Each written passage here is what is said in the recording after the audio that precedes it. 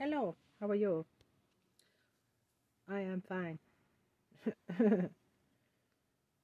Thanks for 323K, even if it's just law enforcement. No more hiding their plan. GOP attempts outrageous stunt after Diaper Don loses appeal.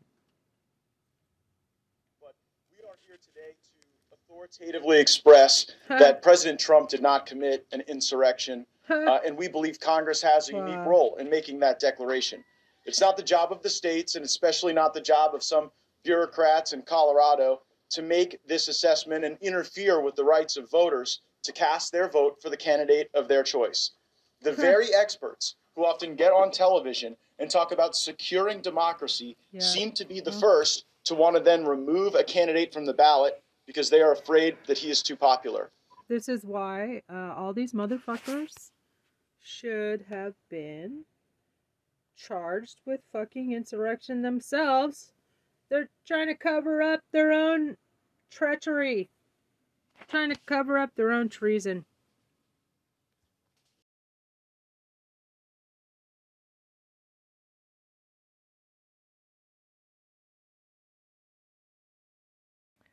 Are obviously trying to cover up their involvement in the January 6th insurrection.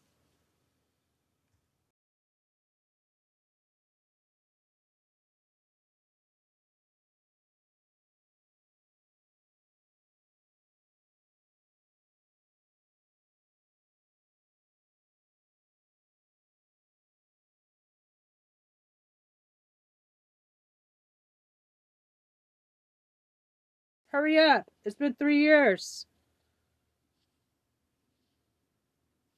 Members. Tell them, hurry.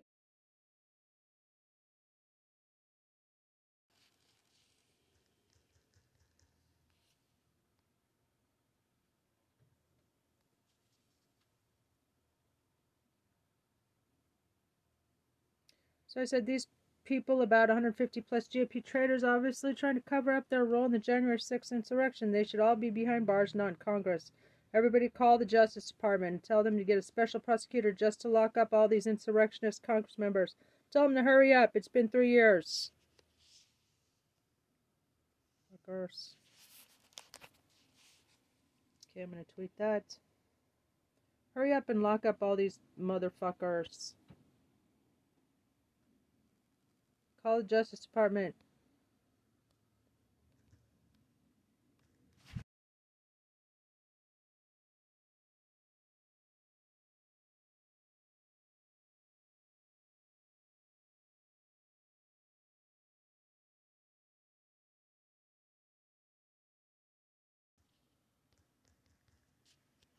Call the Justice Department. 202 514 2000.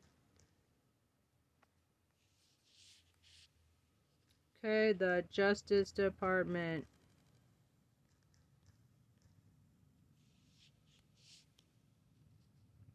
Okay.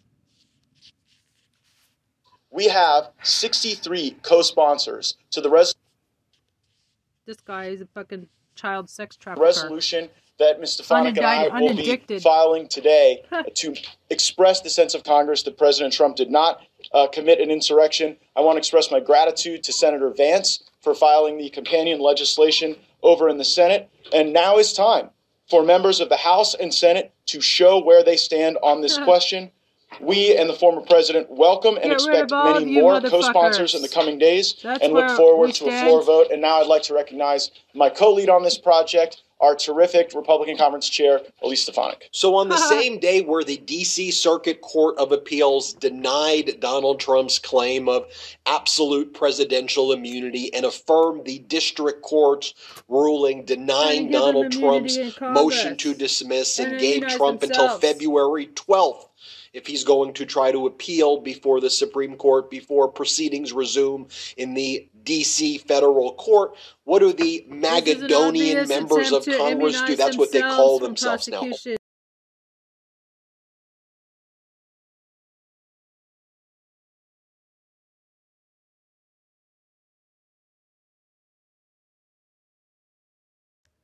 MAGA or Magadonians. Oh, heck, the Republican Party is completely dead at this point. It's just a bunch of authoritarian Magadonians, as they call them. It's what you saw at the outset of this video.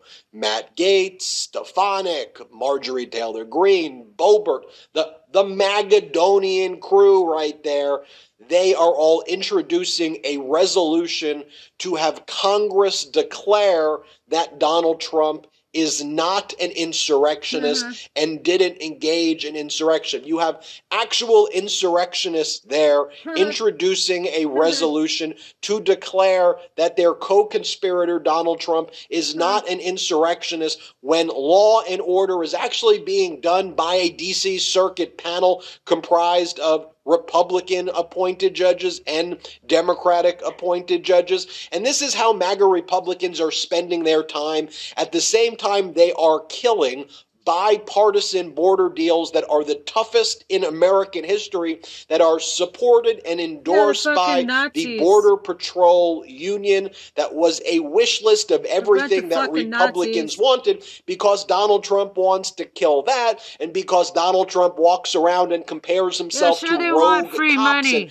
pedo priests, saying they should get absolute immunity, which, by the way, they don't. This is what the Magadonians in Congress are spending their time doing, introducing this resolution for Donald Trump and harming our national security by stopping a bipartisan border deal from going forward. It is completely and utterly pathetic. And by the way, here, Matt Gaetz wants to try to explain that he's a legal scholar, and he thinks that if there's a declaration by Congress that Donald Trump is not an insurrectionist, they could actually use that to help Donald Trump in his cases. As many Democratic members of Congress have said over and over again, the Magadonians, the MAGA Republicans in Congress, they have simply formed their own law firm for Donald Trump. They are not an independent branch of Congress. They are doing the bidding of Donald freaking Trump. Here, listen to what Matt Gaetz says. Play this clip. Is there like a practical sort of implication if this passes? Would this help Trump legally in court, or is this just a symbolic measure? No, I think that it would be incredibly helpful legally if we were to adopt this provision. You know, I've been the victim of federal crimes. I know what it's like when prosecutors regularly consult the victim to understand what the victim's expectations are. If we're the purported victim in Congress and we're saying this was not an insurrection, I think that would hold a great deal of weight. Yes. Oh, and then you had Marjorie Taylor Greene. She gets on stage and she just wants to wag her finger and says, shame on all of you. Shame on you for calling anybody an insurrectionist. Marjorie Taylor Greene, who was there plotting at the White House to help and aid and abet the insurrection. Here, play this clip. Democrats and dishonest people in the media every single day accuse President Trump of waging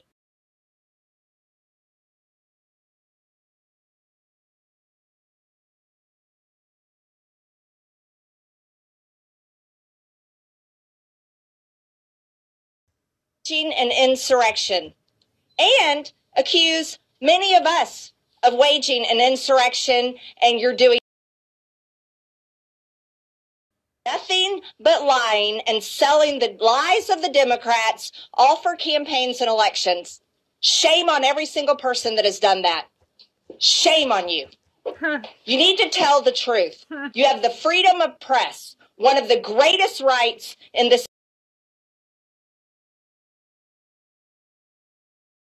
get these entire mofos world. behind bars.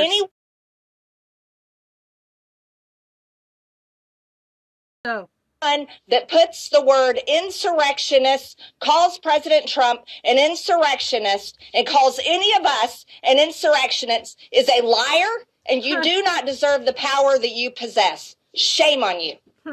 Shame on you. No, shame on you. Let me give you guys... And here, Marjorie Taylor Greene says, I want to...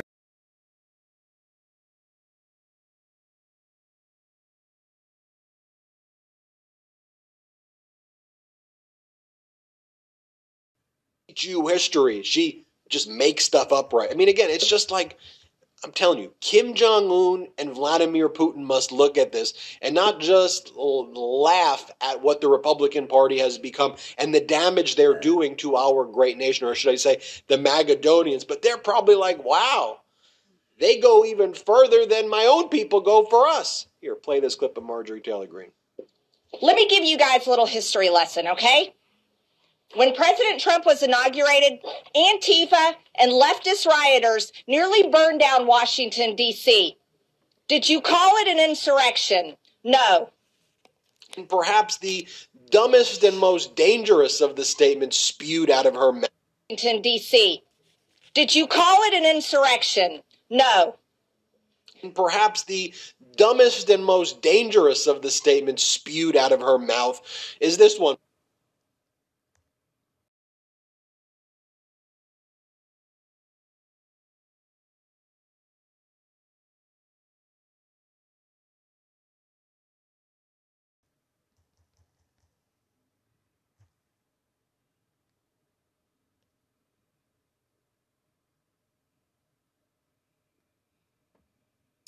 So, social revolution.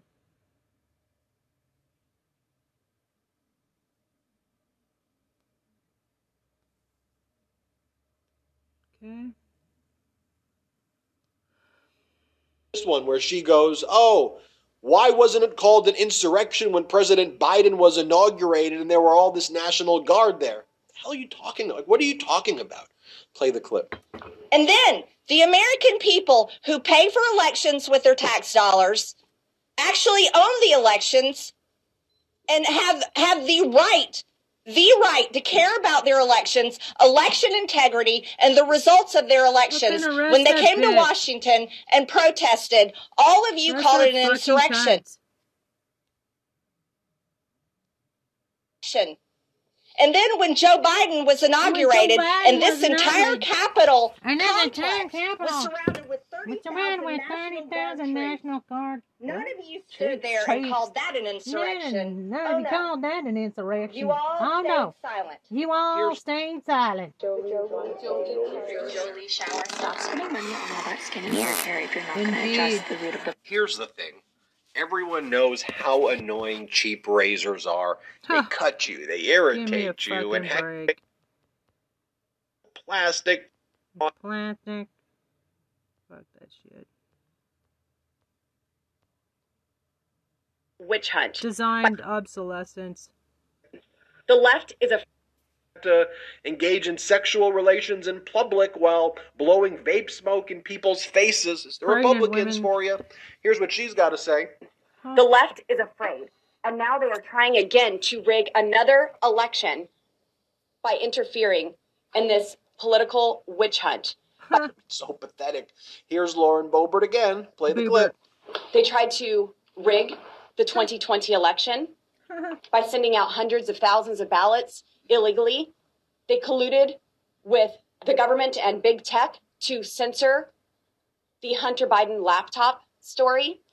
We know that Democrats would have changed their votes had they been informed about Hunter Biden's laptop.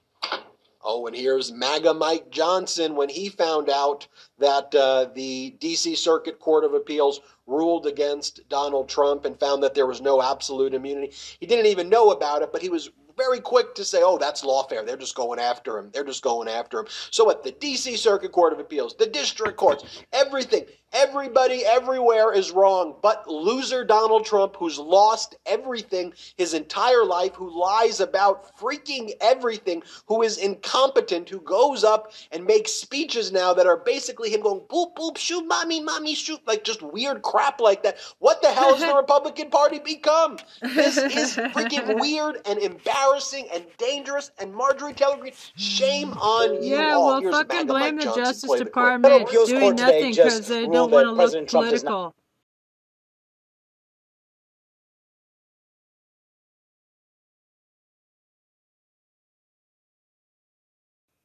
Have immunity. Do you think that he deserves total immunity from anything that he's done in office?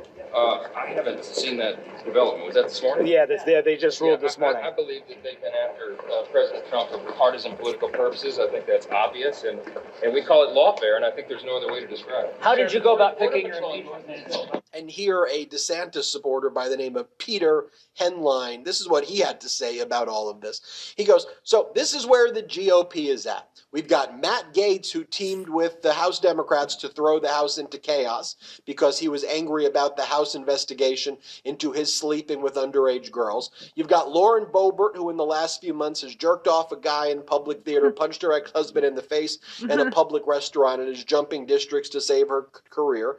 Together giving a press conference about a resolution Gaetz introduced defending Trump's actions on J6 that has no chance of passing. I can think of no way any of this perpetual circus helps the GOP win election. Invincible. Sing on it. I'm so powerful. I'm unstoppable. I'm a force with no brakes. I'm invincible. Yeah, I win every single game. I'm so powerful. Right.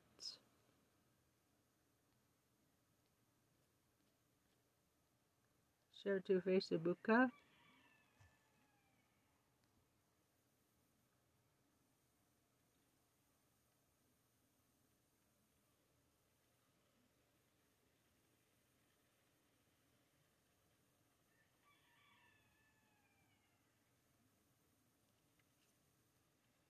Right.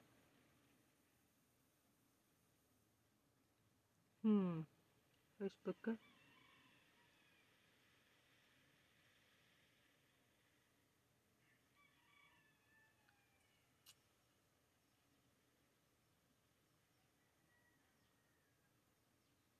Starting to rain. U.S. President told Israel.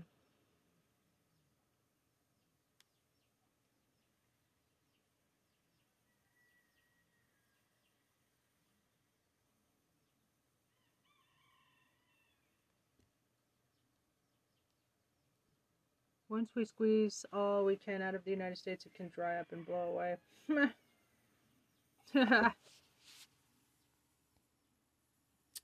According to a New York Times, that's Benjamin Netanyahu.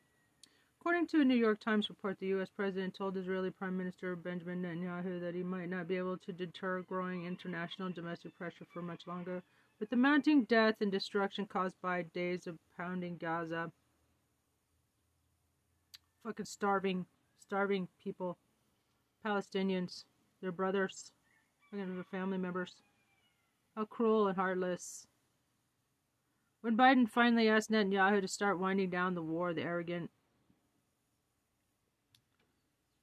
Israeli premier rebuffed him and insisted instead on taking his time to realize his objectives in the war, come what may. Yeah.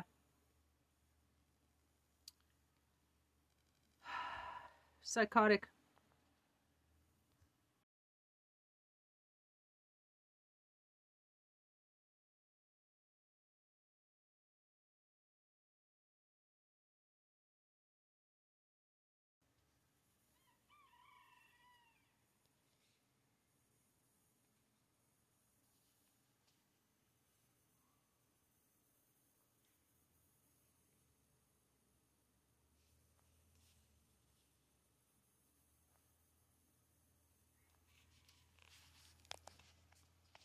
Fucking psychotic.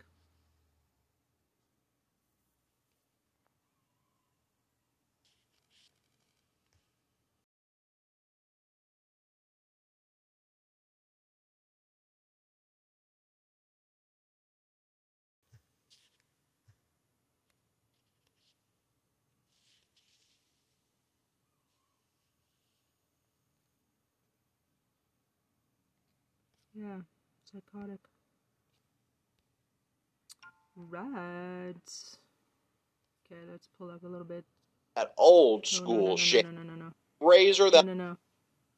Giving.com engage in sexual relations in public while blowing vape smoke in people's faces. It's the Republicans for you. Here's what she's got to say. The left is afraid, and now they are trying again to rig another election by interfering in this political witch hunt. So pathetic. Here's Lauren Boebert again. Play the clip. They tried to rig the 2020 election by sending out hundreds of thousands of ballots illegally.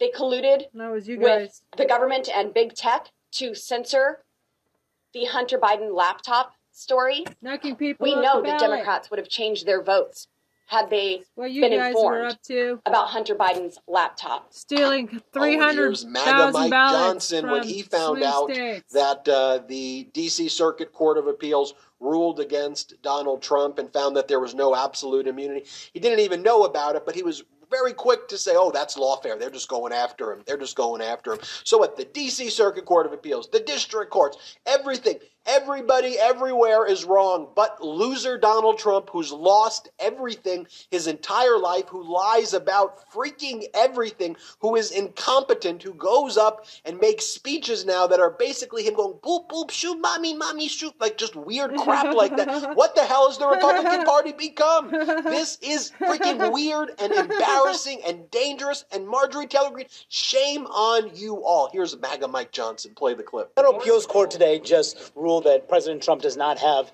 immunity. Do you think that he deserves total immunity from anything that he's done in office?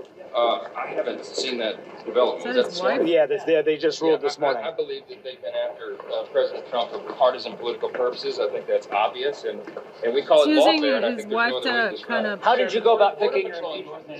And here, a DeSantis supporter by the name of Peter Buffer zone. Henline. This is Hiding what he had behind to his say wife. about all of this.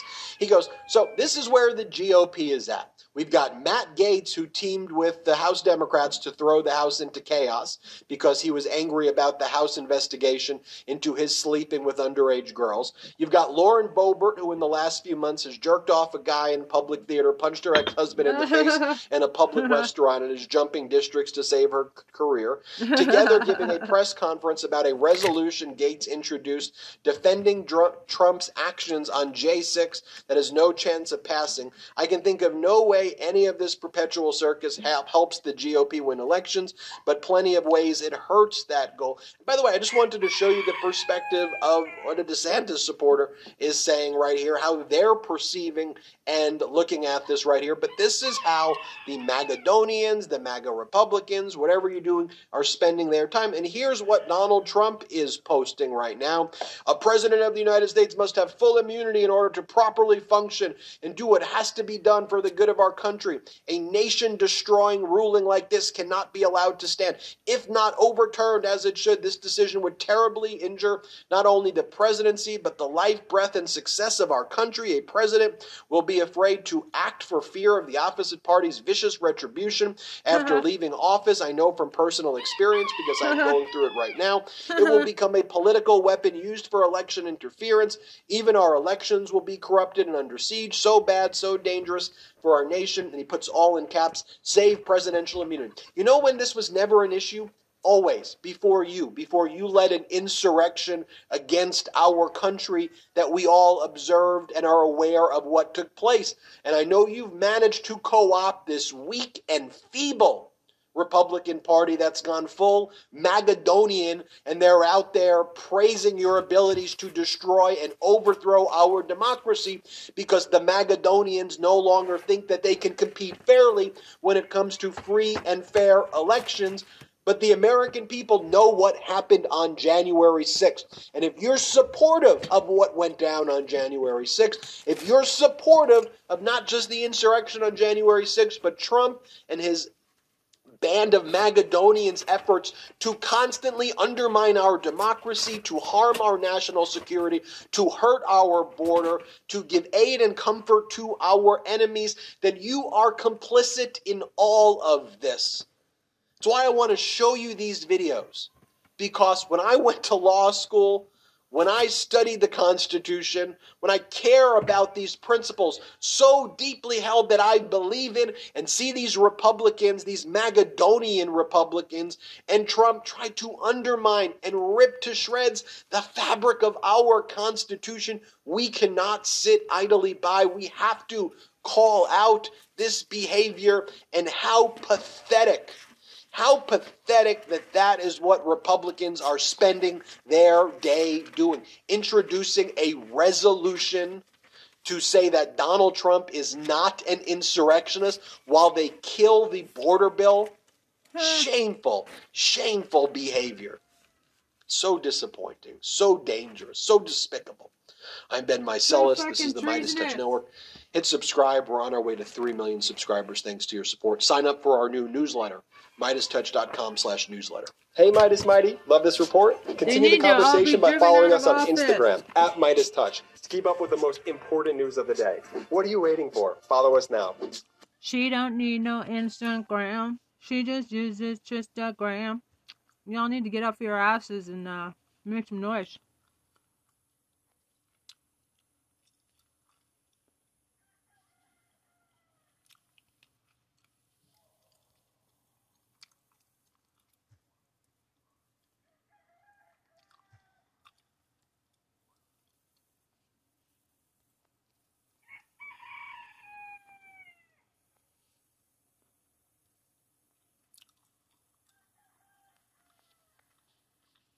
Right.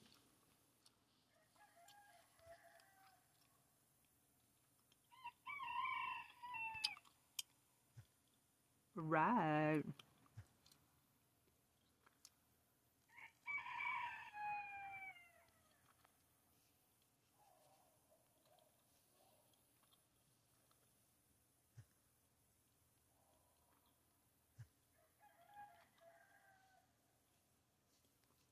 Right. Okay, so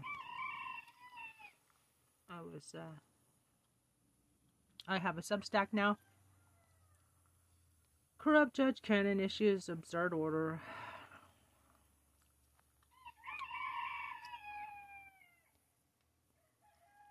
After diaper don Just 7 seconds a day, this strange candy can cleanse mold from your swollen prostate. It turns out moldy... So, Judge Eileen Cannon strikes again. She seemed to have waited about an hour or two after the D.C. Circuit Court of Appeals made their ruling denying Donald Trump's claim of absolute presidential immunity. Now, I'm not saying that Judge Eileen Cannon specifically waited for the D.C. Circuit Court of Appeals' devastating ruling against Donald Trump for Judge Eileen Cannon to then issue this very peculiar and dangerous order in favor of Donald Trump. But I will say that there is a bit of a temporal nexus there that one can infer. So here's Judge Eileen Cannon's order granting in part defendants, referring to Donald Trump and his co-defendants, Waltine Nauta and Carlos de Oliveira's motion for temporary leave to file redacted motions. And that title in and of itself is a misnomer, because what Trump wanted to do was file on the public docket documents that Special Counsel Jack Smith had filed in redacted and sealed form.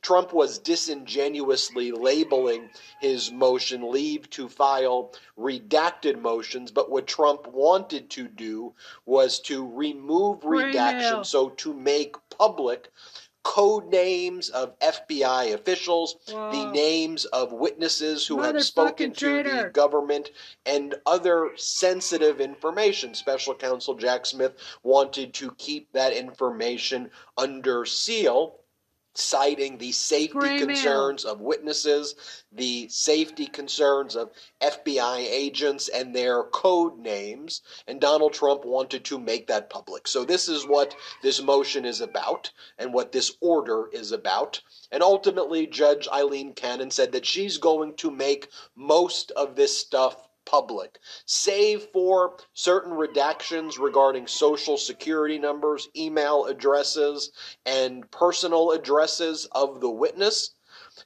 Judge Eileen Cannon's pretty much going to make most of the other stuff public, including the FBI code name for another investigation and the witness names. So let's just take a look at Judge Cannon's order here. The next question, of course, is going to be, is Special Counsel Jack Smith going to go to the 11th Circuit as a result of Judge Eileen Cannon's order here? And we'll talk about that in a bit. But let's just take a look at what Judge Cannon ruled here. She goes, this cause comes before the court upon defendant's motion for temporary leave to file redacted motions to compel discovery, the special counsel's response and proposed redactions, the unredacted versions of the filings, and associated submissions filed under seal. And then the court grants, and in part, Donald Trump's defendant's motion to basically unseal a great deal of information that Special Counsel Jack Smith wants to take or keep private. Here's the background. On January 6, 2024, defendants filed multiple motions to compel discovery in consolidated form pursuant to Rule 16 of the Federal Rules of Civil Procedure, and defendants attached various exhibits in support, consistent with the protective order that was entered back on June 19, 2023. Defendants, Donald Trump and others, filed their motions partially redacted and then contemporaneously moved for leave to file substantially unredacted versions of their motions to compel on the public docket. Special Counsel Jack Smith opposes the unsealing of the motion to compel to the extent that the information therein, A, reveals the identity of potential government witnesses, B, reveals personal identifying information for any potential government witness, C, constitutes Jenks Act material for any potential government witness. The special counsel also identifies certain additional discrete sensitive information that he argues should be redacted or sealed, and he proposes redactions for the motions and attached exhibits. And just so you know, Jenks Act material is not exculpatory material, it's inculpatory material. The government witnesses' statements that are made to the government. So when people turn government witness, Jenks material refers to that. And normally when it comes to Jenks material, when the criminal defendant first gets that material is during the trial. After the government witness testifies, then it's on the defense to request a motion to see the discovery. Then they get that discovery after the witness testifies so that they can cross-examine the witness and call the witness in their case. But under Jenks, under the case law that I'm referring to and that's mentioned here, this information doesn't get revealed until the time of trial, but Judge Eileen Cannon doesn't care about Jenks. She doesn't care about witness safety and security. She doesn't care about FBI code names. And as I said at the outset of this video, the timing's awfully suspicious of her ruling that she was just sitting on it, and it just so happens to come out right after the D.C. Circuit Court of Appeals slammed Donald Trump's absurd and dangerous arguments where he tried to assert absolute presidential immunity. How'd you sleep last night? If you answered not so great, just okay, or don't ask, you're not alone. 1 out of 3 Americans report being sleep deprived, and your sheets could be the problem. The wrong sheets can trap body heat, leaving you boiling 1 minute and freezing the next. The solution? Cozy Earth bedding. Cozy Earth offer information.com/Midas. So we go through some of the legal standards regarding the disclosure of information like this. And here is what Judge Cannon further says. Following an independent review of the motions and the full record, she goes, most of the special counsel's proposed redactions concern sealing the identity of potential government witnesses and their statements as referenced in defendant's motion and certain attachments. In support of that request, special counsel refers to general terms to witness safety and intimidation, citing to the Jenks Act. Although substantiated witness safety and intimidation concerns can form a valid basis for overriding the strong presumption in favor of public access, the special counsel's sparse and undifferentiated response fails to provide the court with necessary factual basis to justify the sealing. So, in other words, she then says, I'm going to reveal this information publicly. Judge Cannon goes on to say the special counsel also alludes, again in general terms, to the concern that public disclosure of witness identities or their statements in advance of trial also risks infecting the testimony of other witnesses or unnecessarily influencing the jury pool. And the court says, even accepting those rationales for sealing, the special counsel's submission offers nothing in the form of concrete factual support for those rationales. I think it's pretty common sense. That's why there is a case called Jenks. That's why there is a statute called SEPA. That's why there is a protective order. That's why this all exists, that witness safety from somebody like Donald Trump who threatens witness safety over and over again. What more factual support do you want than that, Judge Eileen Cannon? Nothing was ever going to satisfy her. She wants Donald Trump to intimidate witnesses. Let's just call it what it is. Then Judge Cannon's order goes on to say, this leaves 4 categories for resolution in the special counsel's seal request. Personal identifying information for potential government witnesses, such as dates of birth, email addresses, telephone numbers, references to signals intelligence subcompartments, references to an FBI code name of a separate investigation, and uncharged conduct as to one or more individuals. And here, Judge Cannon does say that she will allow redactions to stand when it comes to the personal identifying information like Social Security. She will allow some redactions regarding intelligence subcompartments, but she will not allow redactions. It will be public, the FBI code name of a separate investigation and uncharged conduct as to one or more individuals. Here's what she says, for example, with the FBI code name. With respect to the special counsel's desire to shield the FBI code name of a separate investigation, neither the special counsel's publicly filed response nor the accompanying sealed filing identifies the information it seeks to redact. Although protection of continuing law enforcement investigation can constitute a compelling government interest, the special counsel fails to identify the information at issue, provide any explanation about the nature of the investigation, or explain how disclosure of a code name would prejudice or jeopardize the integrity of a separate investigation.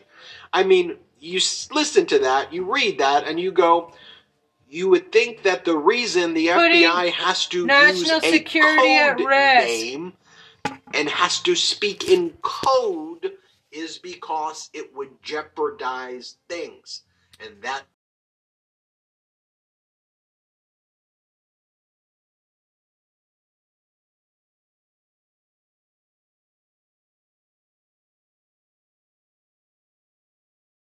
this case is just the basic 101 of law enforcement. But again, Judge Cannon is not a law and order judge, as evidenced by that. And what Donald Trump wants to do is have this opportunity for FBI agents, I believe, in my opinion, to get injured and to harass them. And he says horrible things about FBI and law enforcement all the time. And then the court says, as it relates to the exhibits discussing uncharged conduct as to one or more individuals, there's an insufficient basis to put this information under seal, so that becomes public as well. So she's basically making public everything. She released this after the D.C. Circuit Court of Appeals reached their decision denying Donald Trump's absolute immunity. And, Judge Eileen Cannon strikes again. But I wanted to read that to you so, you don't just hear me saying, oh, I don't like Judge Cannon, or she's incompetent, or she's corrupt. This is a very anti-law enforcement order. It's a very dangerous order. And now we'll see what Special Counsel Jack Smith does next as a result of this order. And specifically as it relates to the FBI code name.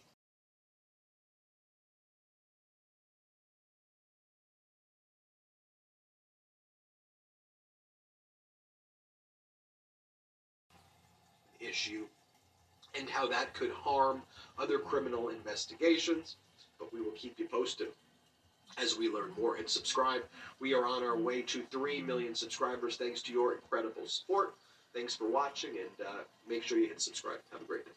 Hey, Midas Mighty, love this report? And continue the conversation by following us on Instagram, @MidasTouch. Fucking failure. Keep up with the most... I said, damn Jack Smith for failing to get search warrant and search the rest of Diaper Donald's properties. Jack Smith and the Justice Department are failing to protect national security by refusing to file to remove Judge Cannon from this case.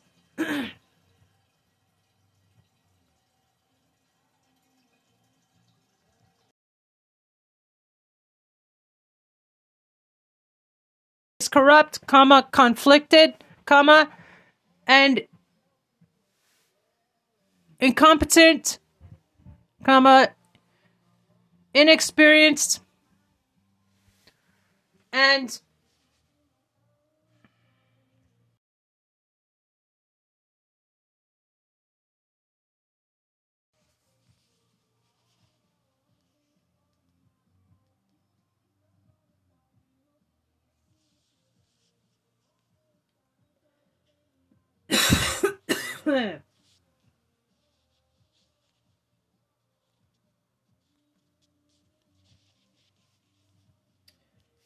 right.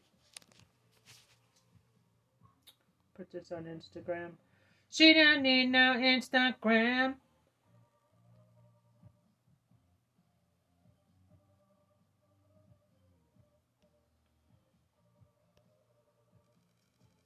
Damn Jack Smith and the Justice Department for their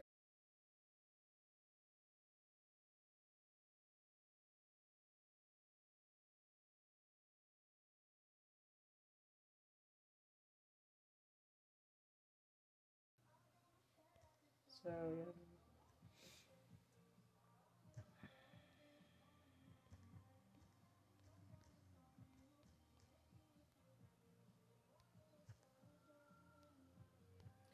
I'm unstoppable. I'm invincible. Da da da da da da da da da da da da da. Tag people.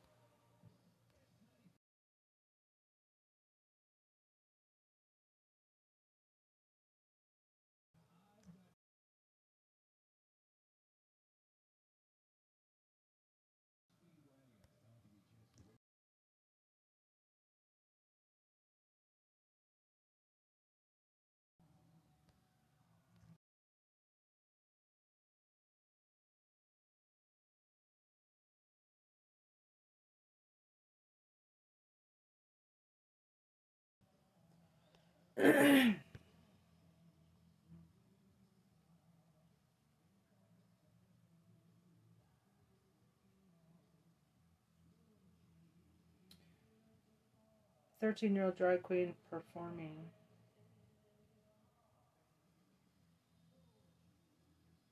Fucking rad.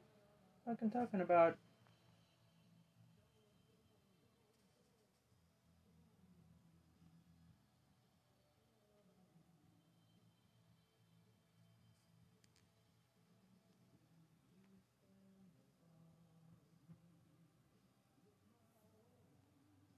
Okay. This is Kelly Perez, 530. She has a problem with, because she's a fucking genius, this kid. Wow, she's amazing.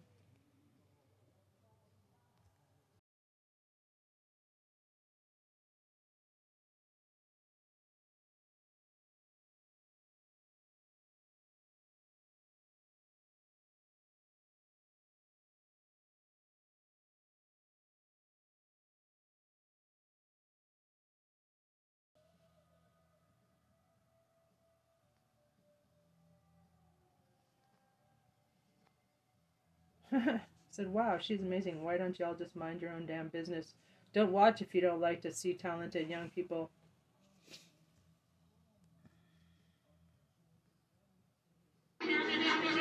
And security.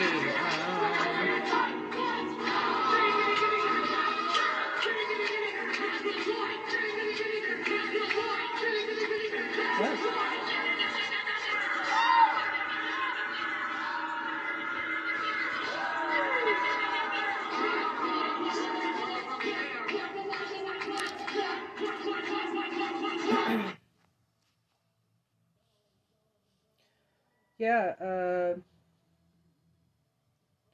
right-wing Neds need to mind their own fucking business.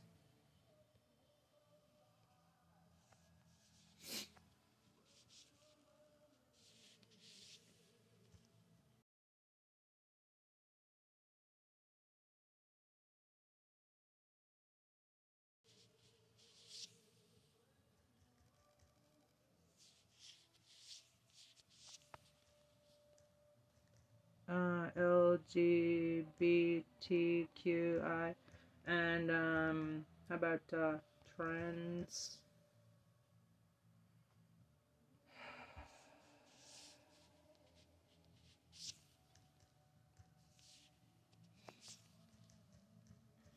Young Democrats, college Dems.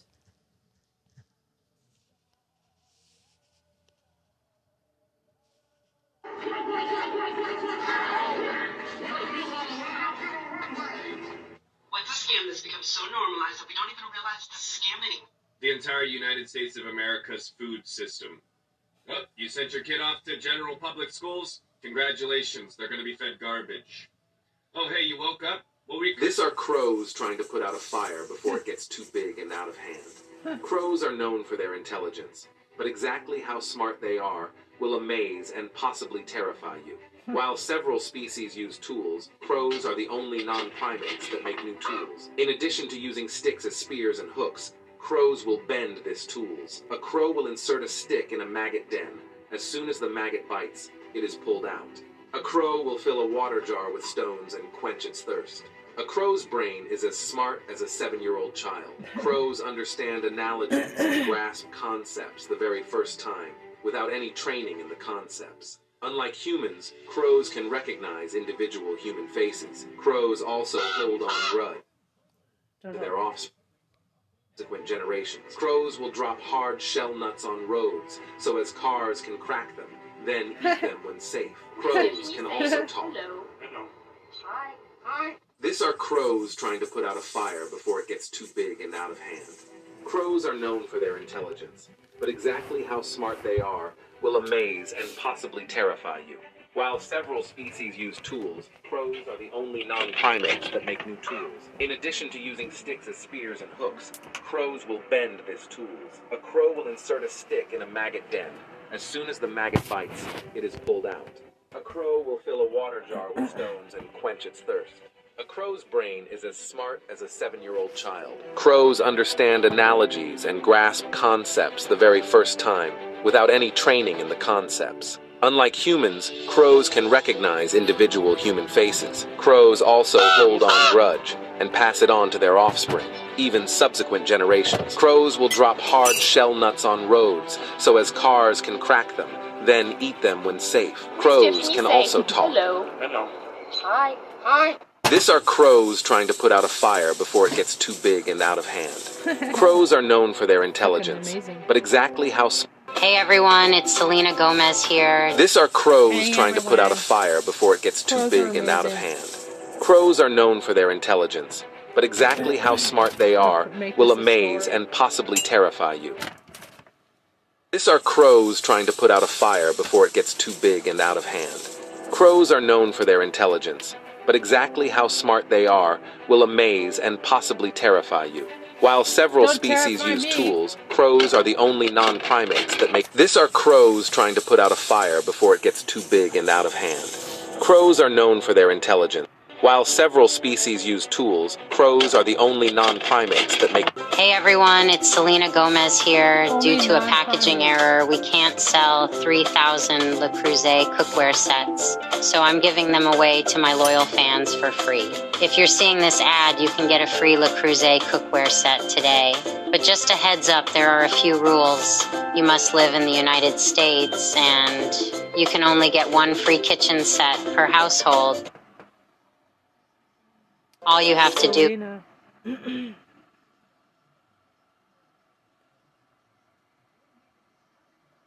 Is that for sure? For real? Okay, Just click the button below and answer. You might get really mad when you learn that you don't own anything. When you start learning that everything that you register with the government, you start effectively fractionalizing.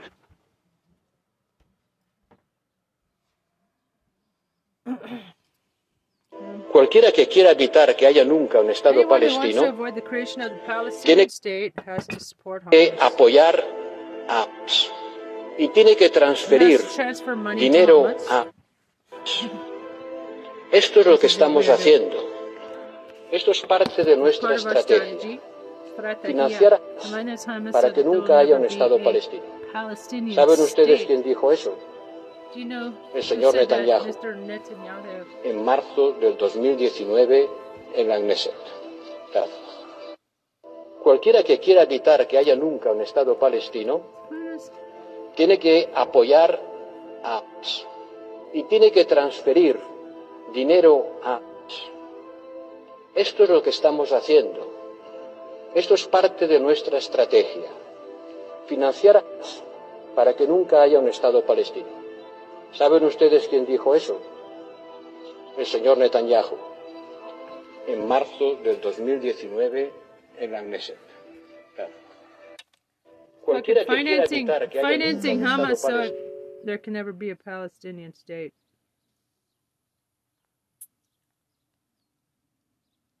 And Chief Foreign Affairs, European Union, EU.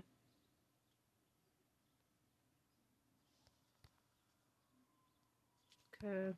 Native Hawaiian, one of the world's endangered indigenous people. I am a member of the movement for Hawaiian independence. You cannot be American and be Hawaiian. To be American is to be money-oriented, to be selfish, and above all, to be disconnected from and disrespectful towards the Aina Hawaii. Aloha Aina means agriculture and aquaculture, not hotels, not military bases. It means preservation of rural areas and rural lifestyle, of fish farms, of streams, of forests, of kula lands. Our culture has to be the core of our resistance, the core of our anger. Our people don't understand that. How do we lift the veil from the eyes of our people and show them that they will always fill up the prisons and the unemployment lines, always occupy the lowest educational and economic levels, always get squeezed out of their lands and put into rat-trap apartments, unless they resist, unless they fight back, unless they organize. We are not American. We will die as Hawaiians. We will never be Americans. I greet you today as a native Hawaiian, one of the world's endangered indigenous people. I am a member of the movement for Hawaiian independence. You cannot be American and be Hawaiian. To be American is to be money-oriented, to be selfish, and above all, to be disconnected from and disrespectful towards the Aina Hawaii. Aloha Aina means agriculture and aquaculture, not hotels, not military bases. I support Hawaiian independence.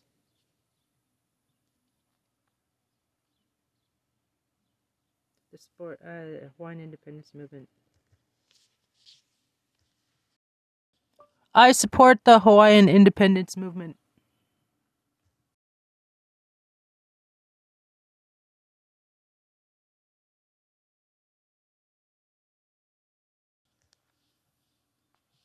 Christopher Price. Hawaii Democrats, Maui, Hawaii Democrats.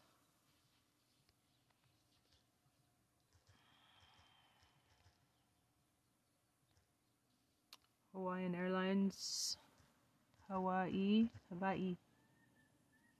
Hawaii. Yeah, man. Hawaii. How about Maui Democrats? Maui Dems. Demo crazy crats. There's no Maui Democrats, Hawaii Democrats.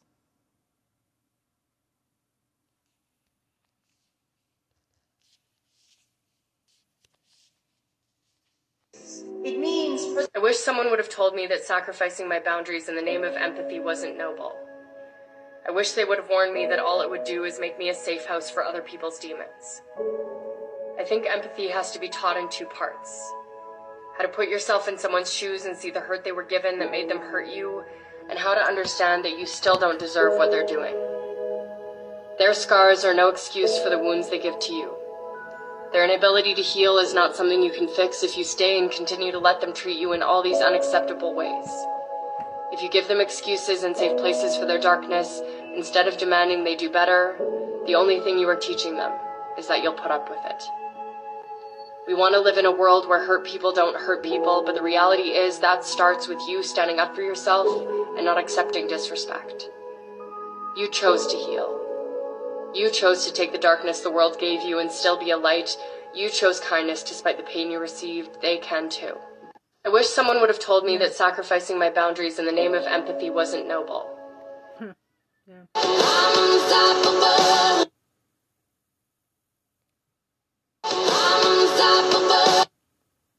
Here's another reason you should boycott McDonald's. So the most popular item at McDonald's worldwide is the world famous French fries. So let's go find out what's in it. Medium fries, please. Thank you. Take care. So let's take a look at what's in these fries. You would think it would just be potatoes, oil, and salt, right? Wrong. There's actually 18 ingredients in these fries alone. Firstly, we have 4 different types of seed oils in these fries alone, which are all linked to heart disease, diabetes, dementia, and a bunch of other health conditions. Then you have something called sodium acid pyrophosphate, which maintains the color of this, which is linked to kidney damage and calcium deposits that block arteries. Next, you have something called dimethyl polysiloxane, which is used in industrial lubricants and cosmetics like nail polish. And to top it all off, you would use salt, but the salt has 4 different ingredients like sugar and something called silicoaluminate, which is salt made from aluminum. And aluminum, as we know, is linked to Alzheimer's and a bunch of other neurodegenerative diseases. So the next time you go to McDonald's, you might want to think twice. Here's another reason you should boycott McDonald's. So the most popular item at McDonald's worldwide is the world famous French fries. So let's go find out what's in it. Medium fries, please. Thank you. Take care. So let's take a look at what's in these fries. You would think it would just be potatoes, oil, and salt, right? Wrong. There's actually 18 ingredients in these fries alone. Firstly, we have 4 different types of seed oils.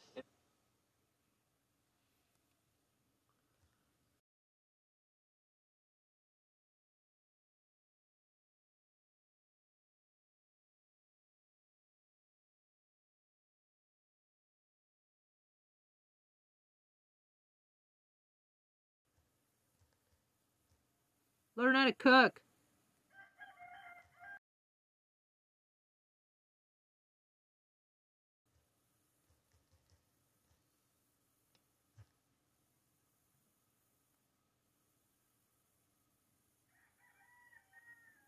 Every single day.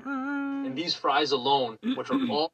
Is what we are told all the time. Where is the Palestinian Gandhi? Where are the nonviolent resistors? Well, you're murdering them. Yeah.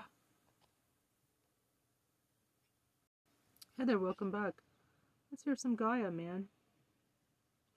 Gaia's awesome. Everybody go get your subscription. It's only $11.99, I believe.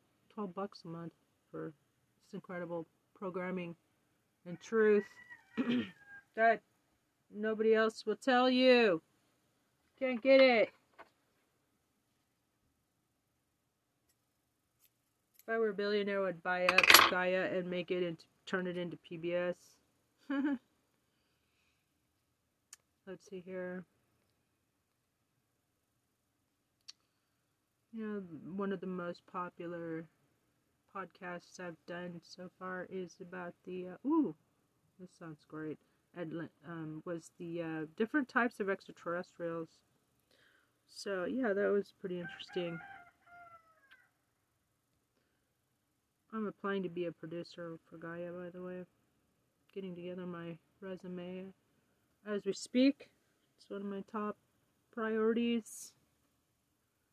Who are the Knights Templar, and what are the origins of this esoteric order, and how do their enduring mysteries connect them in a unique way to the high culture and technology of the lost civilization of Atlantis? In the series premiere, Timothy Hogan, Grand Master of the Knights Templar, is in conversation with Scott Wolter, a forensic geologist, to trace the beginning of this legendary group of protectors charged with the preservation of ancient knowledge from the pre-Diluvian worldwide network known as Atlantis to the astonishingly accurate Piri-Reis map and the alchemical magic of a substance called mana. The sacred trail blazed by the Knights Templar. What was Atlantis? Was it a place? A culture? And what happened to it? I'm Timothy Hogan, Grand Master of the Knights Templar. And I'm Scott Wolter, a forensic geologist and a Knights Templar. And this is Mysteries of the Knights Templar. Wow.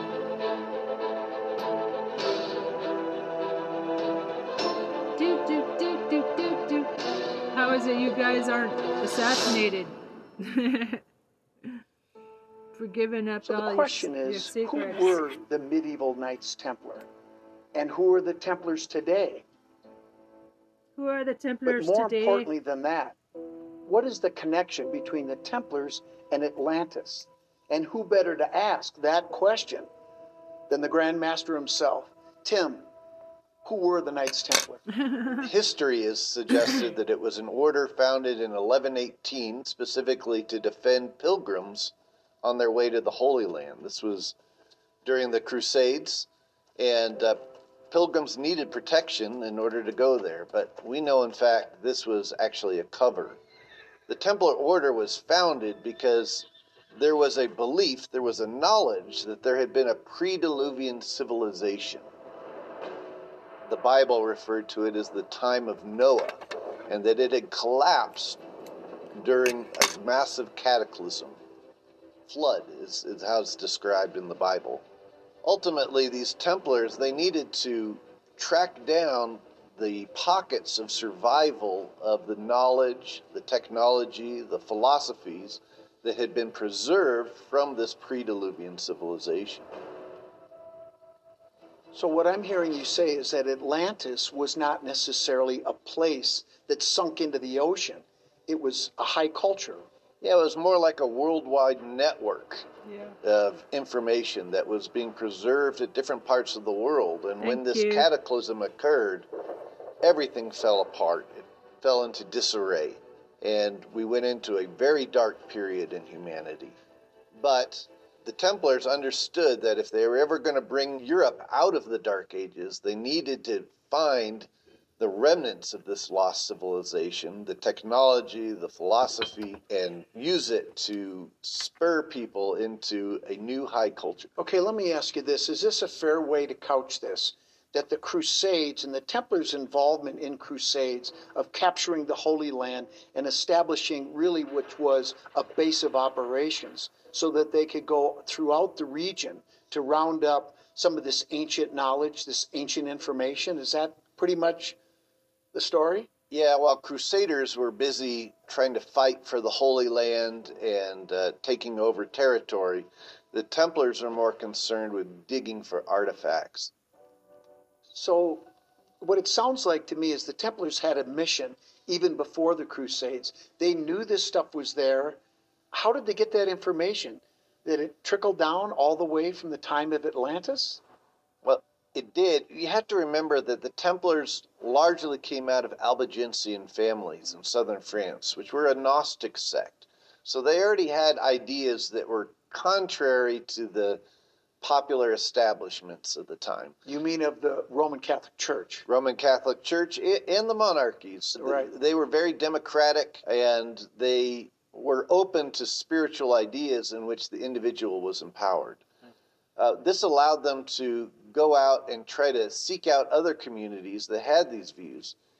In particular, there was a tradition that caused the Templars to travel to Constantinople to meet with a group there that was known as the Brothers of the East. This particular group in Constantinople had originally come from Greece, had been established in 1057, And they set themselves up in an area that was known as the Church of St. Sergius and Bacchus, which was a building designed by an alchemist in which Pythagorean and other ideas were incorporated into it, Gnostic ideas. Sacred geometry. Sacred geometry, absolutely.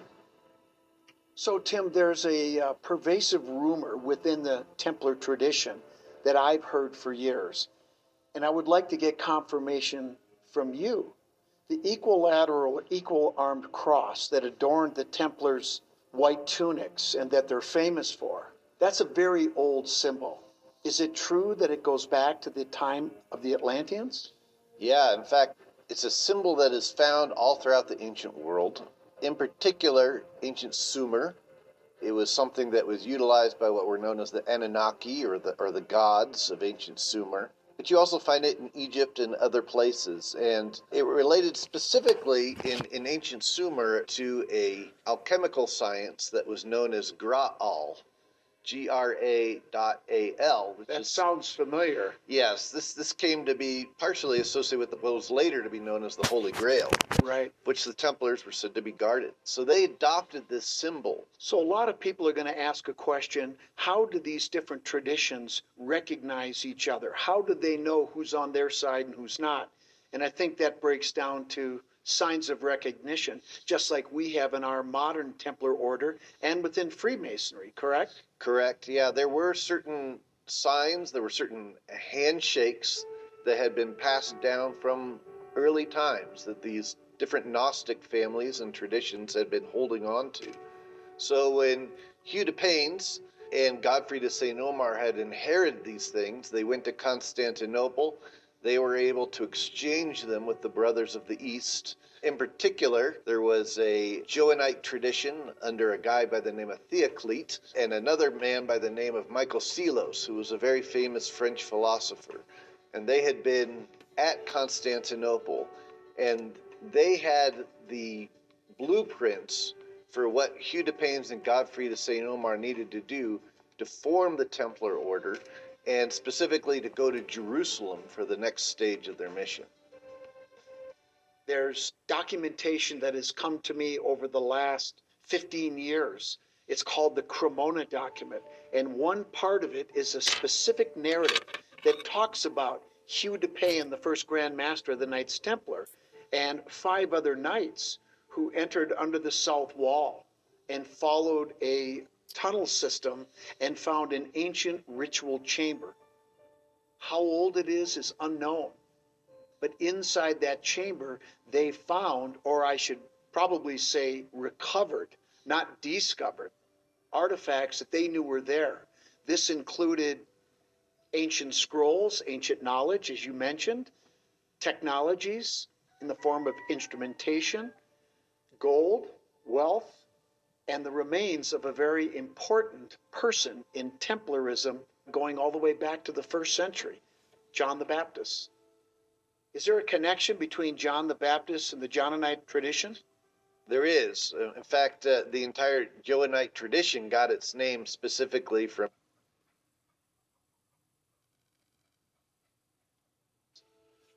Is there a connection between John the Baptist and the Johannite tradition? There is. In fact, the entire Johannite tradition got its name specifically... Johannite? I've never heard of that. John the Baptist. Is there a connection between John the Baptist and the Johannite tradition? There is. In fact, the entire Johannite tradition got its name specifically from John the Baptist, who was deemed to be the initiator of Jesus. And according to the Johannite tradition, he was meant to be the leader of this spiritual tradition. Unfortunately, Jesus. And according to the Johannite tradition, he was meant to be the leader of this spiritual tradition. Unfortunately, he was taken out early. But the Johns of the Bible were all part of this tradition, and it's believed that there was a line of succession, going all the way up to Theoclete in Constantinople, who then, in turn, entrusted Hugh de Paynes with this same mission. Okay. So what you're saying is there's a tradition that starts with John the Baptist, comes forward all the way to Theocles, right? Correct. How about going the other way? Does this go all the way back was his tomb to Atlantis? It does, and this is where we go back to some of the Babylonian traditions that talk about the god Oannes, who came from the sea and baptized priest kings and gave them the keys to rebuild civilization. It was deemed that these myths were probably alluding to the Atlanteans, who had survived this cataclysm and had preserved pockets of information and technology. And it's worth pointing out that the word Oannes, the name Oannes, whose feast day in the ancient world was June 24th, just happened to become John the Baptist Day. That's exactly right. And John in Greek is Ioannis. So coincidence? It was a tradition. Exactly. It was information being passed down. The Templars recovered this. They began their archaeological digging for the first 9 years that they were in Jerusalem. That's all they did was dig under the Temple Mount. And information that they got from there led them to other locations like Egypt, Lebanon, and other places, ultimately to the new world of what was to become known as America. Right, right. Wow. Well, the evidence that we see is in the form of Templar graffiti carved all over the Middle East region. That's correct. They met with people like the Sabaeans in northern Turkey, who were preserving a whole tradition in the area that we now refer to as Göbekli Tepe, which had the seeds of civilization being preserved there, all the way down into Egypt in places like Abydos, where they were meeting with Coptic Christians, which was a different tradition. And then within Jerusalem itself, as they were digging out of the Temple Mount and other places, one of the things they came across, and beautiful girls.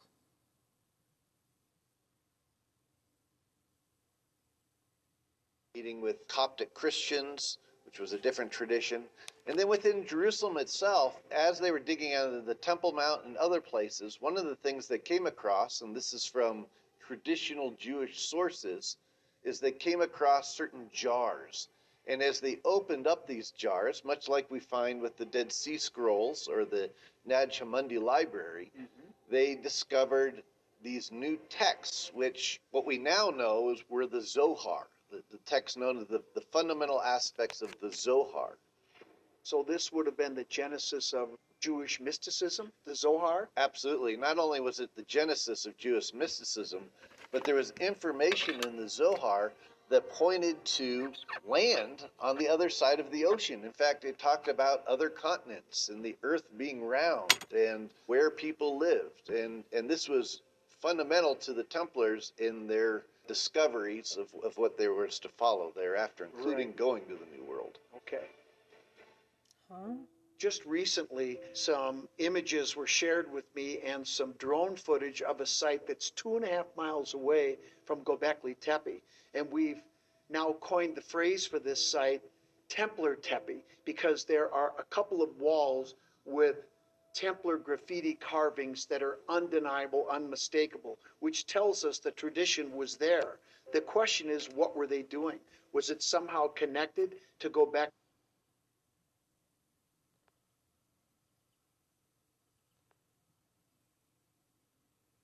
Right. Atlantean secrets revealed. Just recently, some images were shared with me and some drone footage of a site that's 2.5 miles away from Göbekli Tepe. And we've now coined the phrase for this site, Templar Tepe, because there are a couple of walls with Templar graffiti carvings that are undeniable, unmistakable, which tells us the tradition was there. The question is, what were they doing? Was it somehow connected to Göbekli Tepe?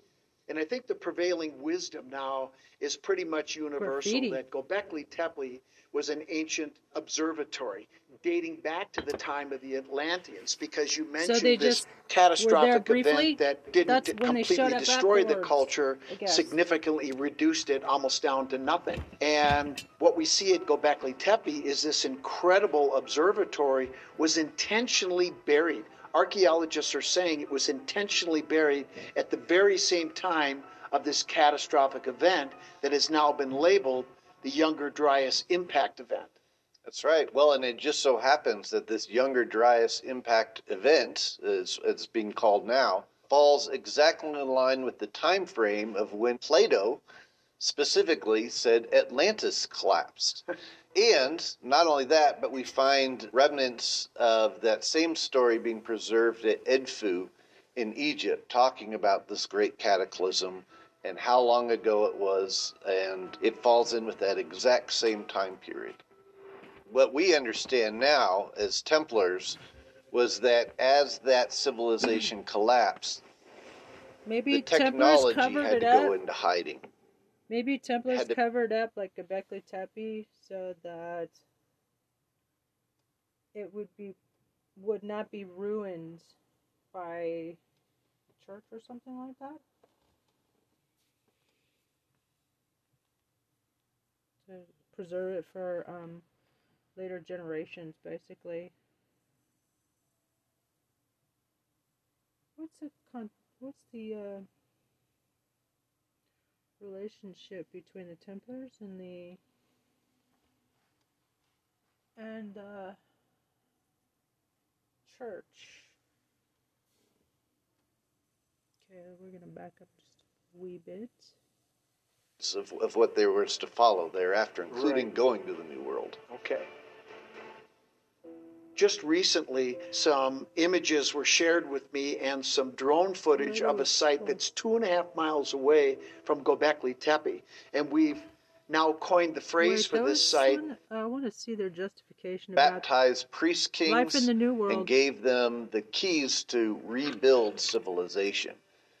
It was deemed that these myths were probably alluding to the Atlanteans who had survived this cataclysm and had preserved pockets of information and technology. Mm-hmm. And it's worth pointing out that the word Oannes, the name Oannes, whose feast day in the ancient world was June 24th, just happened to become John the Baptist Day. That's exactly right. And John in Greek is Ioannis. So coincidence? It was a tradition. Exactly. It was information being passed down. The Templars recovered this. They began their archaeological digging for the first 9 years that they were in Jerusalem. That's all they did was dig under the Temple Mount. And information that they got from there led them to other locations like Egypt, Lebanon, and other places, ultimately to the New World of what was to become known as America. Right. Market. Well, the evidence that we see is in the form of Templar graffiti carved all over the Middle East region. That's correct. They met with people like the Sabaeans in northern Turkey who were preserving a whole tradition in the area that we now refer to as Göbekli Tepe, which had the seeds of civilization being preserved there, all the way down into Egypt in places like Abydos, where they were meeting with Coptic Christians, which was a different tradition. And then within Jerusalem itself, as they were digging out of the Temple Mount and other places, one of the things they came across, and this is from traditional Jewish sources, is they came across certain jars. And as they opened up these jars, much like we find with the Dead Sea Scrolls or the Nag Hammadi Library, they discovered these new texts, which what we now know were the Zohar, the text known as the fundamental aspects of the Zohar. So this would have been the genesis of Jewish mysticism, the Zohar? Absolutely. Not only was it the genesis of Jewish mysticism, but there was information in the Zohar that pointed to land on the other side of the ocean. In fact, it talked about other continents and the earth being round and where people lived. And this was fundamental to the Templars in their discoveries of what they were to follow thereafter, including going to the New World. Okay.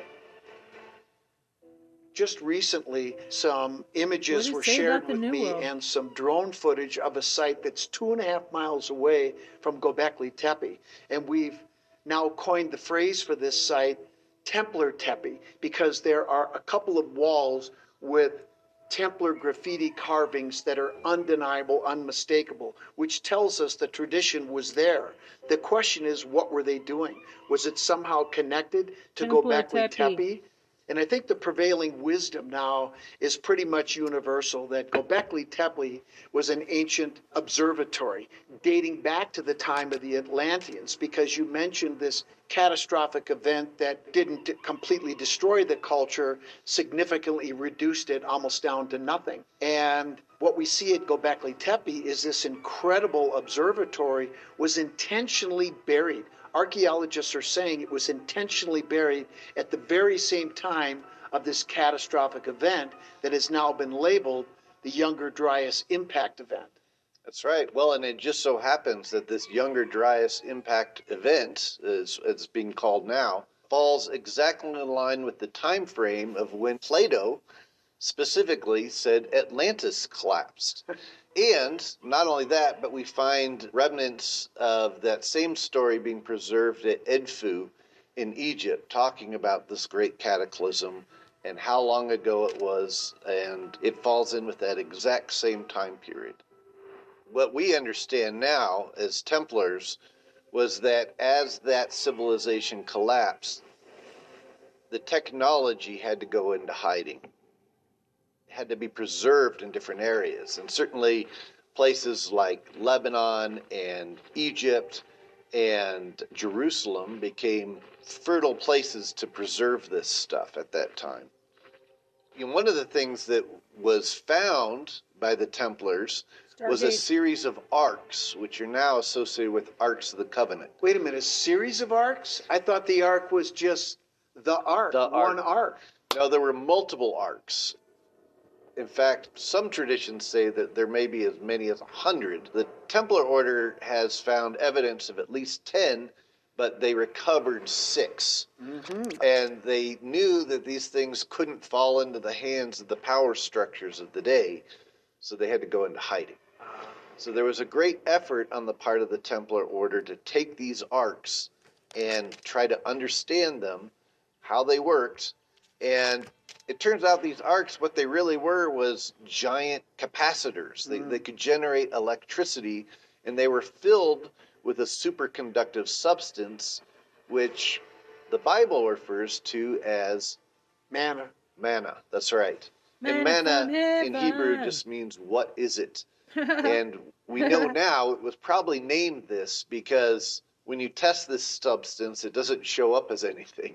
Like, most tests are done with spectroscopic analysis. Or, infrared spectrometry. Right, yeah. X-ray diffraction. Back then they would do a burn test to see what color the flame was. But this didn't show up as anything, but it had these unusual properties. And since they couldn't tell what it was, what is it? Okay, here's the big question, though. You said the manna was the power source, right? Yeah. And that these were capacitors, batteries. Yeah. What did they run? The thing that we think is it was probably broadcasted electricity throughout the planet from the old Atlantean tradition. There probably was a world grid network, electricity being broadcasted around the world. And when this cataclysm happened, it just shut that all off. So they were able to preserve the capacitors, and that's about it. But the grid was shut down. The grid was shut down. How? And the Templars were wise enough to recognize, okay, this happened in antiquity. It could happen again. They had the mission of trying to rebuild civilization to where Atlantis was before, recognizing that civilization is fragile and it could fall apart. So they had to preserve the keys to rebuild civilization again and again. When civilization collapsed, there was an attempt to try to preserve what they could. Some of this not only included these arcs, but they also included instructions for government, democratic ideas, power of the individual, the connection of the individual to God, and that the source of who we really are is connected to the Creator, and that everybody, through their own efforts, could connect with that. Right. This was the basis of what empowered democracy originally. So really what you're talking about is something that we've all heard. that resonates with all humans, that we are all born with inalienable rights. That's right. As humans, when we come into this world, that we all have a basic list of things that we are entitled to just being here, right? That's exactly right. And so the Templars tried to preserve that and establish that. There were maps of the old world. And in fact, many of these maps that the Templars were creating and that the Templars also inherited were later to become known as what Admiral Peri Reis of Turkey, or the Ottoman Empire at the time, was cataloging. And he even said, hey, he got these maps from earlier maps. Well, these were Templar maps that had been being preserved. You know, one of the things that's always fascinated me is the Peri Reis map. And there are things on that map that shouldn't be there. Yeah, he had cataloged things prior to Columbus, including Antarctica without ice, and also the entire South American area. And this seems to things prior to Columbus, including Antarctica without ice, and also the entire South American area. And this seems to suggest information that had been preserved from a previous civilization. If you're talking about Antarctica being mapped without ice, you're talking a long time ago. Probably what happened was there was even a tradition from before Atlantis that was preserving this information. These are part of the cachet of things that the Templars discovered. Let me guess. Peri Reis, probably a Templar, huh? Well, he certainly came out of that tradition. You got to remember, he was in Constantinople, right where the Brothers of the East were, right where the Templar Order was secretly founded. And this was the center of commerce at the time. It was the center of the world. And this is where information was being brought back to. You know, the other thing that's really interesting about the Templars, something I've paid a lot of attention to and studied myself, are these round churches that were used for, well, I should call them chapels, right? Yes. And observatory chapels. Yeah, laboratory astronomical chapels that actually were observatories that were mapping the heavens. And what we now know is that there's a system of churches on the island of Bornholm in Denmark, in Europe, that they have now figured out by using long-range alignments in the heavens to be able to calculate the circumference of the earth. Now, this may not seem like a big deal, but when you are a maritime culture and you're traveling on the ocean, one of the most important things you need to know is how far is it to my destination. That'll allow you to plan accordingly with food and water and people, and it's going to give you a tremendous advantage over anyone else if you know how big the earth is and how far away things are. They also began to encounter a number of different cultures that most people in Europe at the time had never encountered. And these included groups like the Druze, the Tawhid Muhudun. There were Islamic sects that were mystical in nature. Now we would refer to them as Sufi. There were Druid traditions. And there were traditions within Lebanon that were really inheritors of Phoenician Get a picture nature. Now we would refer to them as Sufi. There were Druid traditions, and there were traditions within Lebanon that were really inheritors of Phoenician traditions and Canaanite traditions. And in their associations with these groups and in their travels in Egypt, there was one thing that they found amongst them all that was secretly being passed down, and it was this science that we now refer to as alchemy. Alchemy, yeah. And we know now, especially you find this in Egypt, at places like Abydos, where the Templars set up headquarters. They also set up commanderies at Philae, at Dendera, at Edfu, and a number of different places in Egypt. But particularly at Abydos, and even at Luxor itself, in Karnak, there are depictions of alchemical processes.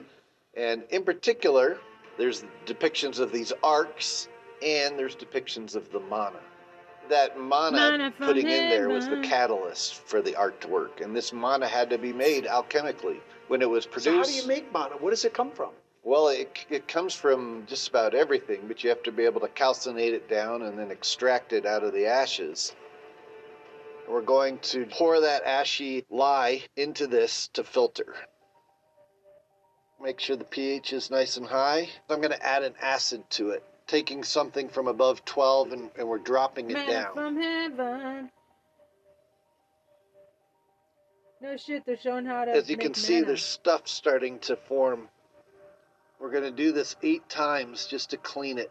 So it becomes this self-contained atom that it becomes completely captured and it doesn't bind with anything. And this was the mana. You could also convert certain platinum metals into mana, One more time. which we... It's fucking amazing. He just made mana. Mana from heaven. And it was this science that we now refer to as alchemy. Alchemy, yep. And we know now, especially you find this in Egypt, at places like Abydos, where the Templars set up headquarters. They also set up commanderies at Philae, at Dendera, at Edfu, and a number of different places in Egypt. But particularly at Abydos, and even at Luxor itself, in Karnak, there are depictions of alchemical processes. And in particular, there's depictions of these arcs, and there's depictions of the mana. That mana putting in there was the catalyst for the artwork, and this mana had to be made alchemically. When it was produced... So how do you make mana? Where does it come from? Well, it comes from just about everything, but you have to be able to calcinate it down and then extract it out of the ashes. We're going to pour that ashy lye into this to filter. Make sure the pH is nice and high. I'm going to add an acid to it, taking something from above 12 and we're dropping it down.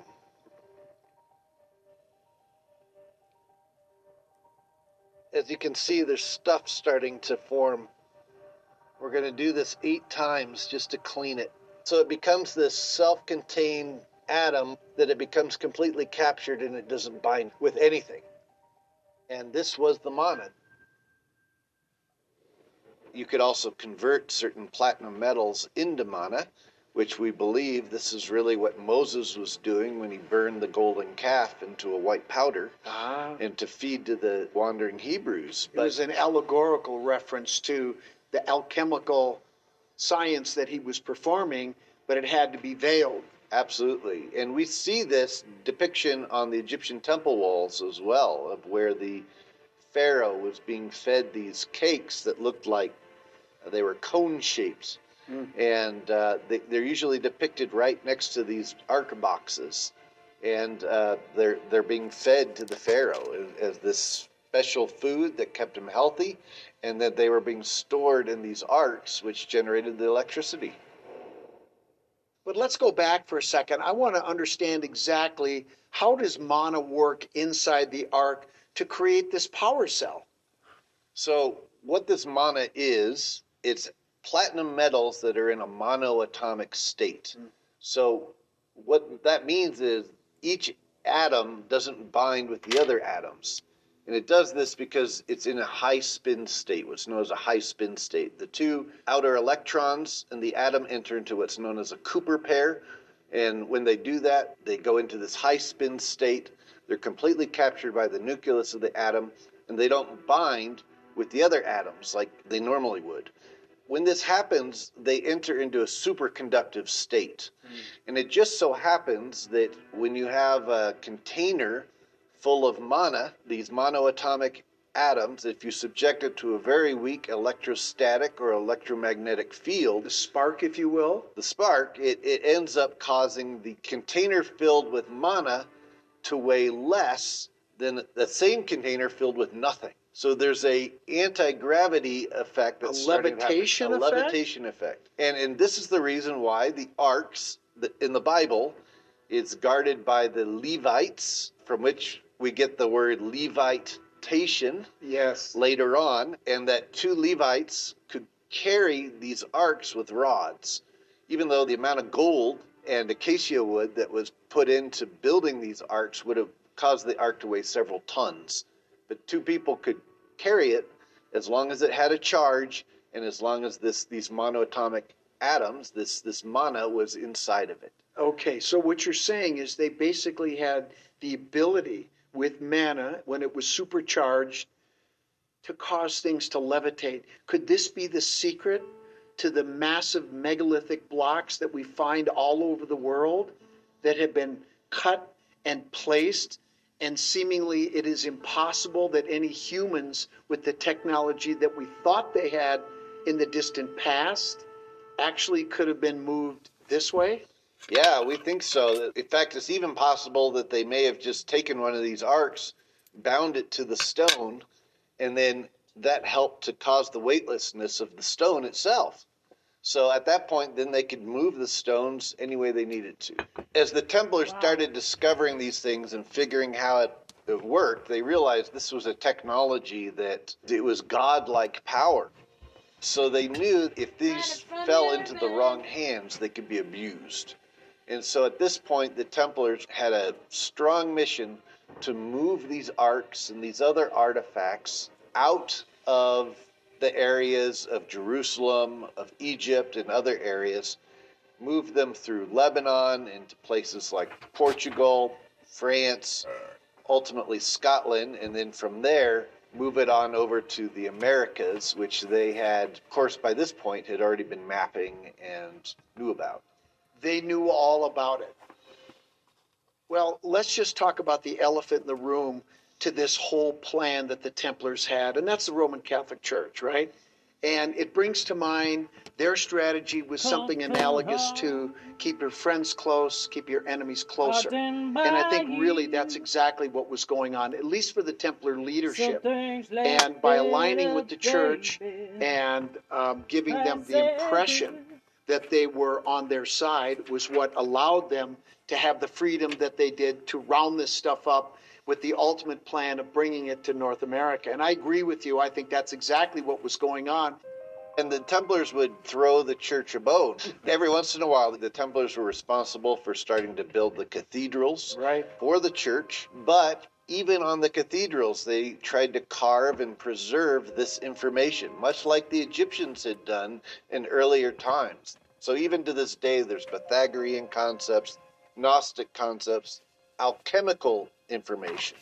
You go to the front doors of Notre Dame Cathedral, for example, there's a series of plate medallions that show all the stages of the alchemical process. Well, this is part of what the Templars were trying to preserve. They also brought over iconography. For example, the Templar headquarters at Philae in Egypt was the Temple of Isis. And in this Temple of Isis, not only on the temple walls, but also on the altars, there were these black basalt statues of the goddess Isis nursing the young child Horus, which is identical to images of Mother Mary nursing Jesus. That's exactly right. So the Templars brought that iconography over. They gave it a new facelift, and to preserve the memory of it, they carved what were to become known as the Black Madonnas, which were these same iconography but painted black, so they looked like the statues in Egypt, and placed them in the crypts under the cathedrals that they were building. So, Tim, here's what I think we have. We go back to the time of the Younger Dryas period. Prior to that, we had a high culture that exists, that preserved ancient knowledge just in case something happened. And I don't think it was just in case. I think they knew something catastrophic was coming. Hardened by you. Black basalt statues of the goddess Isis nursing the young child Horus, which is identical. Isis nursing Horus, that's pretty amazing. Hardened by you. Black basalt statues of the goddess Isis nursing the young, but also on the altars there were these black basalt statues of the goddess Isis nursing the young child Horus, which is identical to images of Mother Mary nursing Jesus. That's exactly right. So the Templars brought that iconography over. They gave it a new facelift, and to preserve the memory of it, they carved what were to become known as the Black Madonnas, which were these same iconography but painted blacks. They looked like the statues in Egypt, and placed them in the crypts under the cathedrals that they were building. So, Tim, here's what I think we have. We go back to the time of the Younger Dryas period. Prior to that, we had a high culture that exists that preserved ancient knowledge just in case something happened. And I don't think it was just in case. I think Göbekli Tepe being covered up is a powerful piece of evidence to support that. And so they preserved this information, and the survivors of that catastrophe lived on. And eventually the tradition, the Templar tradition, starting around the year 1000 or just after, acquired this knowledge, knew that they had to form a Templar order that would go in and align with the Roman Church, go into Jerusalem, round up the stuff that they needed, find that old That was a really hidden trippy picture. knowledge. It looked like somebody entering Atlantis, like from a very, very high staircase. So, Tim, here's what I think we have. We go back to the time of the Younger Dryas period. Prior to that, we had a high culture that exists that preserved ancient knowledge just in case something happened. And I don't think it was just in case. I think they knew something catastrophic was coming. I think Göbekli Tepe being covered up is a powerful piece of evidence to support that. And so they preserved this information, and the survivors of that catastrophe lived on. And eventually the tradition, the Templar tradition, starting around... They don't want me to take a picture. It's really cool. And so they preserved this information, and the survivors of that catastrophe lived on. And eventually the tradition, the Templar tradition, starting around the year 1000 or just after, acquired this knowledge, knew that they had to form a Templar order that would go in and align with the Roman Church, go into Jerusalem, round up the stuff that they needed, find that old hidden knowledge and information technology that was left by the Atlanteans, take that knowledge, use it to acquire the strength, the power to eventually bring it over to North America. Is that a decent synopsis? Not only that, but they wanted to reestablish the Atlantean tradition in order to recreate what had once been and had been lost. But the Atlantean tradition, in order to recreate what had once been and had been lost, but now had been found. So really, Francis Bacon was the one who wrote the New Atlantis. He was a Templar, and that whole book that he wrote was specifically an outline to rebuild these technologies that had been discovered by the Templars. So Francis Bacon, he was in on the secret, wasn't he? He was, yeah. And so what that means is the United States of America is the New Atlantis. Absolutely. I'm Scott Wolter. Wow. And I'm Timothy Hogan. What a great show. Thanks for watching this episode of Mysteries of the... Wow, what a great show.